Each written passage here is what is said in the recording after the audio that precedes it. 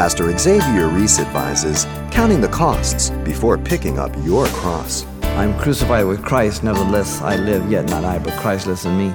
And the life that I now live, I live by the faith of the Son of God who loved me, and who gave himself for me.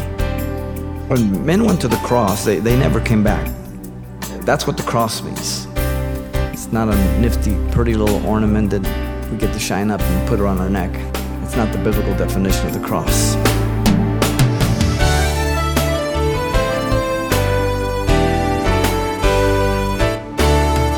Welcome to Simple Truths, the daily half-hour study of God's Word with Xavier Reese, Senior Pastor of Calvary Chapel of Pasadena, California. I have been crucified with Christ, and I no longer live, but Christ lives in me. The life I live in the body, I live by faith in the Son of God, who loved me and gave himself for me. This affirmation of Paul found in Galatians 2 suggests a life with Christ at the center rather than a pursuit of self-interests. And this is the example the imprisoned apostle set for his brother in Christ, Philemon, when making an appeal for the restoration for runaway slave Onesimus. Pastor Xavier continues now our verse-by-verse study of Paul's epistle to Philemon. Let's listen. Paul the apostle has been making his intercession for Onesimus to Philemon. And now, the personal plea of Paul to Philemon regarding Onesimus comes to the end. As the apostle expresses his personal assurance regarding the reconciliation of master and slave, and is evident by three things. Let me read here verse 21 and 22. Having confidence in your obedience, I write to you, knowing that you will do even more than I say. But meanwhile, also prepare a guest room for me, for I trust that through your prayers I shall be granted to you. The apostle's assurance regarding the reconciliation of Philemon with Onesimus here, master and slave, is evident by the following. First, verse 21, Paul was assured Philemon would do what was right in the Lord. Secondly, in verse 22, the first half, Paul was assured Philemon would be hospitable to him. And then the rest of 22, Paul was assured that prayers would result in his release. The Apostle Paul was quite a man. In view of where he's at, in view of what he's doing, and all able to be done in view of knowing his call. I think often we get confused in what we're to do and how we're to do it because we forget what we're called to be. We're called to be Christ-like. And so often the circumstance, the situation, or emotions takes the place of that. And therefore our decisions are made much like most people today in the world. Nothing's based on fact. It's all based on emotion. It's all based on feeling. Facts only confuse the issue. And so Paul was assured Philemon would do what was right in the Lord. Very assured. Notice here the apostle in verse 21 was fully convinced Philemon would deal properly with Onesimus, having confidence in your obedience. The phrase having confidence is one Greek word. The word means to be persuaded. Paul uses it for his confidence in Jesus. Listen in 2 Timothy 1:2. For this reason I also suffer these things. Nevertheless, I'm not ashamed, for I know whom I have believed, and am persuaded that he is able to keep what I have committed to him until that day. Confident steadfastness, stick-to-itness, unwaveringness would be good translations. The tense is in the perfect participle, presently active here. This was Paul's firm and settled persuasion. This persuasion was not based on feelings again, emotions, or anything that was elusive, but on all that Epaphras and Onesimus had informed him. He was making decisions and making his plea and coming to conclusions based on the facts of what Onesimus had done, on what Epaphras had told him, and then he was counting on what he knew about the character of his friend, Philemon, a godly man. And based on those things as facts, he could come to a settled conclusion. You understand? The obedience of Philemon, notice, was to be in the Lord alone, nothing else. Paul had not commanded anything of Philemon, so it's kind of strange that the commentators really take off here on the command. But Paul hasn't commanded anything. In verse 8, Paul had told Philemon he was not commanding him. He wasn't using his apostolic authority, though he was Paul the aged. In verse 9, Paul was presenting his plea for Onesimus out of love.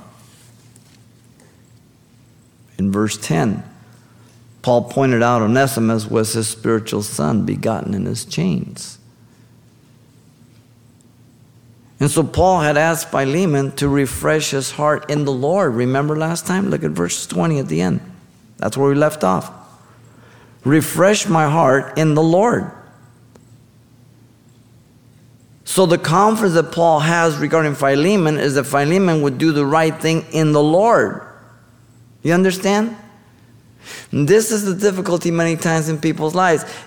That they don't want to do what's right in the Lord. They want to do what is right regarding themselves, or what they feel is fair, or what they feel is just. Listen to me. If you want what's fair and what is just, go back in the world. You and I are to do what is fit and appropriate in the Lord. Notice that when he said to refresh his heart in the Lord, it was by receiving Onesimus as his own heart. In verse 12, for he was really sending part of himself back. That's a spiritual son. In verse 14, by his decision being his own free will. That's how he would refresh his heart. That he wasn't pressuring him. Verse 16, by receiving Onesimus not only as a slave, but more than a slave, as a brother. That would refresh his heart. And then in verse 17, by receiving Onesimus as a partner in ministry, as he did Paul. That would refresh his heart. All of this was obedience to the Lord. You understand? The word obedience has the idea of hearing and heeding. In other words, listening and responding to what one hears and knows to be right. It's used of obedience to God in Romans chapter 6, verse 16, as believers. It's used for bringing our thoughts into captivity in 2 Corinthians 10:5. Is used for children to obey their parents in Ephesians 6:1 and Colossians 3:20. How often as parents we say, did you not hear me? They heard. Hearing has to do with those three little bones working and sending the messages. Listening is responding. To pay heed. Philemon's obedience would be solely to the will of God as revealed in His Word. And so my obedience is to be to the Lord and as unto the Lord to do His complete will, regardless of what anybody else wants to do. For I serve the Lord myself, and I am responsible to Him and Him alone for my actions and what I do. Whatever Philemon would do, he would do it as unto the Lord. And that's why God would honor it. There are times when people do something for others and the people rip them off. But if they do it as unto the Lord, it doesn't matter. It doesn't matter to them, and God honors the heart. You understand?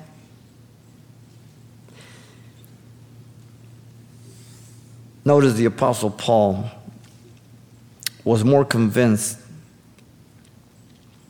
that Philemon would do above and beyond what he requested for Onesimus.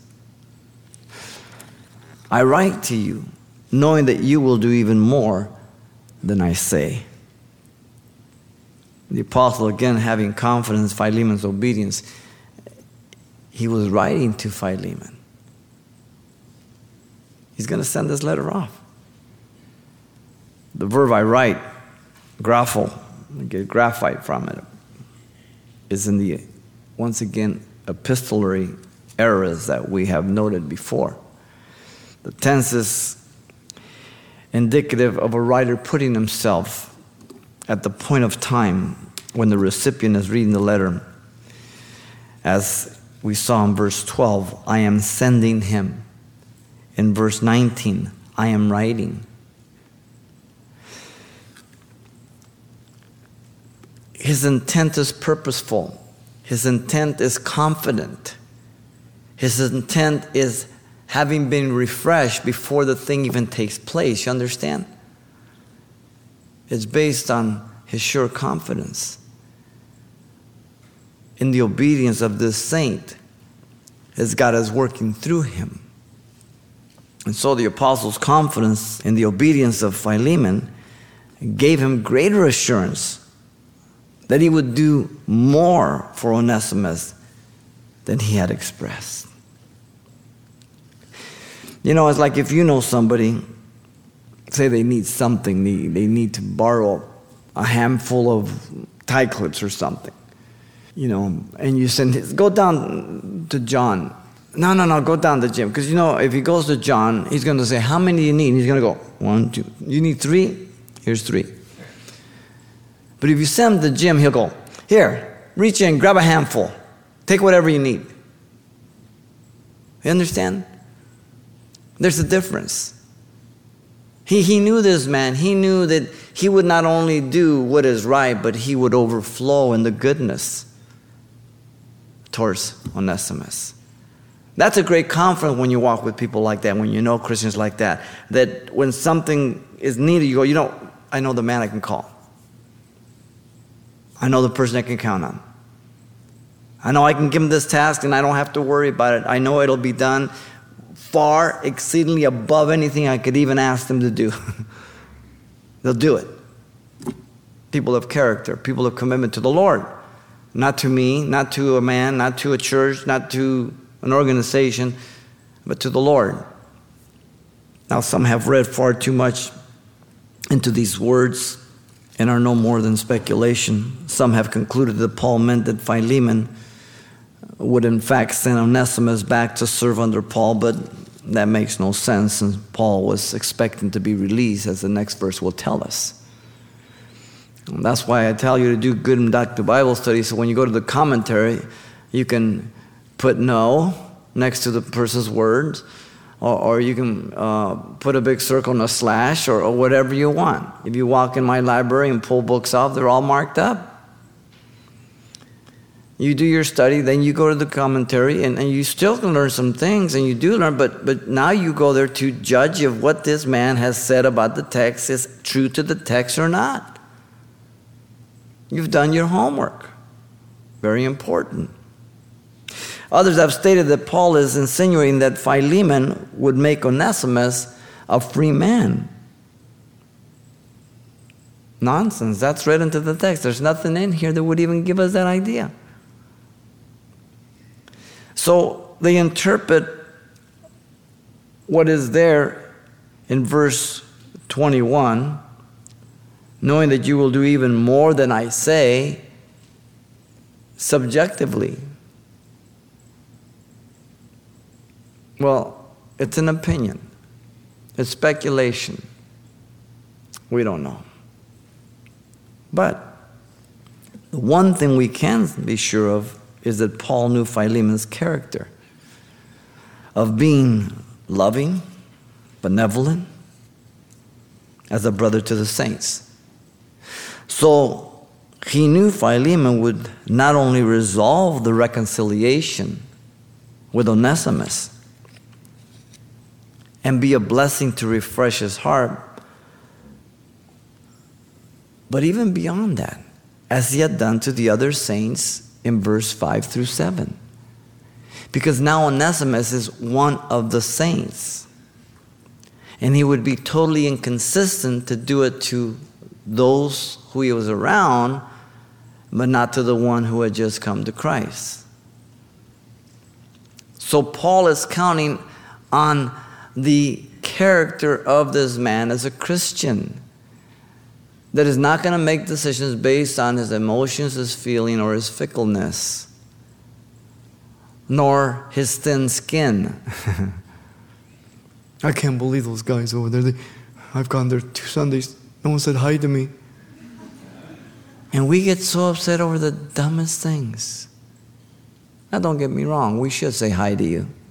And shame on us if we don't. But let's grow up. People are going to hell. And there's a few more important things that people say hi. It's like when Ruth came back from the fields of Boaz, and he had promised that he would redeem Ruth and her land. And Ruth demonstrated to Naomi, her mother-in-law, all the harvest she came back with, and she told her all that was going on. And listen to what Naomi said about Boaz, because she knew his character. Ruth 3:18. Then she, Naomi, said, "Sit still, my daughter," speaking to Ruth, "until you know how the matter will turn out. For the man will not rest until he has concluded the matter this day." She knew this man was a man of character, and he would do all that he could and that the law allowed him to do to redeem, to do what's right. What a joy it is for a pastor to teach the Word of God and be confident that the people will hear, learn, and apply it to the situations of their lives. It's a joy. It's like being a parent. You see your children grow up and you see them make the right decisions. You see them being productive. It's a joy, but if they're irresponsible, they're takers, they're lazy slugs, it's a weight. It's a burden. And so it is with a pastor. The goal is obedience, growth, transformation. From simple obedience to the Lord in prayer and in study of the Word, which is a great start, and you never leave it. To uncomfortable things of confronting a sinning brother. When I hear somebody doing things like that, I pray for them, and then I rejoice that they're obedient to God. To do things like that, because not many in the Church of Jesus Christ do that today. The rule in the church today is, how little can I do and still be in the kingdom? And how much can I get away with while still being in the yard? It doesn't compliment the believer today very much. The body of Christ, the church, is to be the visible evidence of the power of the living God through its various members. Ephesians 4:1 says, walking worthy of our calling. Nobody's perfect. I, your pastor, am the first to let you know that. I'm not perfect. I blow it like you, but we're to walk worthy of our calling. We're to do the best we can. We're to strive. We're to go forward. Very important. We're to walk in love, as Christ also has loved us and given himself for us as an offering and a sacrifice to God for a sweet-smelling aroma, Ephesians 5:2 says. And so he's our example. As he has given himself for us, we give ourselves for each other. Something that pleases him. This is not only when it's convenient, but this is when it's inconvenient. That's when the sacrifice of love comes in. That's when the sweet-smelling aroma reaches God's nose. Ephesians 5:15 through 16 says, walking circumspectly, not as fools, but as wise, redeeming the time because the days are evil. Now, if they were evil in the days of Paul, what should we say about today? It is amazing how fast our society is sliding, let alone the world, in absolute right and wrong, in a philosophy of relativism, situational ethics. What's right for you may not be right for me, and you have no right to judge me because no one can really judge my experience because it's an existential experience, and therefore, as an existentialist, I can only experience my experience, and the only truth about that experience is valid by me. And so, therefore, it is unique, and everybody has to butt out of that experience. And it's true to me. And it really is, it sounds intellectual, but it's really asinine. I mean, if you really consider the words of some of these philosophies, I dare them to drive our streets with the same philosophy when it comes to a red light, a yellow light, and a green light. Or an off-ramp, the freeway. It says 30 miles an hour. Take it at 100. Don't matter. See what happens. It's all relative. It's very selective, the relativism. It's all relative to the benefit of self, to running one's course any way one desires, at the expense of anybody but yourself. That's the philosophy that goes today. Walking in the light as he is in the light, we have fellowship with one another, and the blood of Jesus Christ, the Son, cleanses us from all sin, 1 John 1:7. And so we stay on track. We keep our accounts short. We live a life of repentance constantly. There isn't a day that goes by that I don't repent, whether it's an attitude in word or deed, something. Practicing the crucified life by the grace of God and the Holy Spirit over our lives, Galatians 2:20. I am crucified with Christ, nevertheless I live, yet not I, but Christ lives in me. And the life that I now live, I live by the faith of the Son of God who loved me and who gave himself for me. When men went to the cross, they never came back. They took nothing with them, and they usually were crucified naked to their own shame. That's what the cross means. It's not a nifty, pretty little ornament that we get to shine up and put around our neck.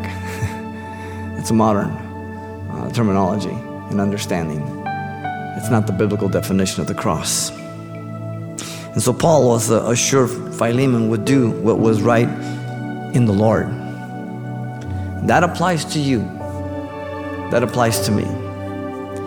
When people are present, when people are not, I'm to do what's right in the Lord. Pastor Xavier Reese, using the example of the imprisoned Paul as a model for us in living the crucified life, just as he was an example to Philemon.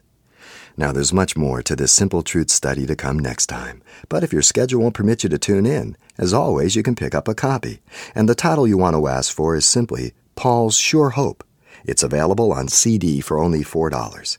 And this might be a study you'd like to pass on to someone in your church or Bible study when you're through. Now, once again, the title to ask for is Paul's Sure Hope, or simply mention today's date.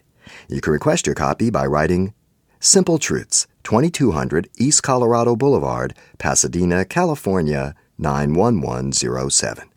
Or to make your request by phone, call 800-926-1485. Again, that's 800-926-1485. Or the address once again is Simple Truths, 2200 East Colorado Boulevard, Pasadena, California, 91107. And thanks for mentioning the call letters of this station when you get in touch. This helps us track the effectiveness of this ministry in your area. And then join us for more Simple Truths next time with Pastor Xavier Reese.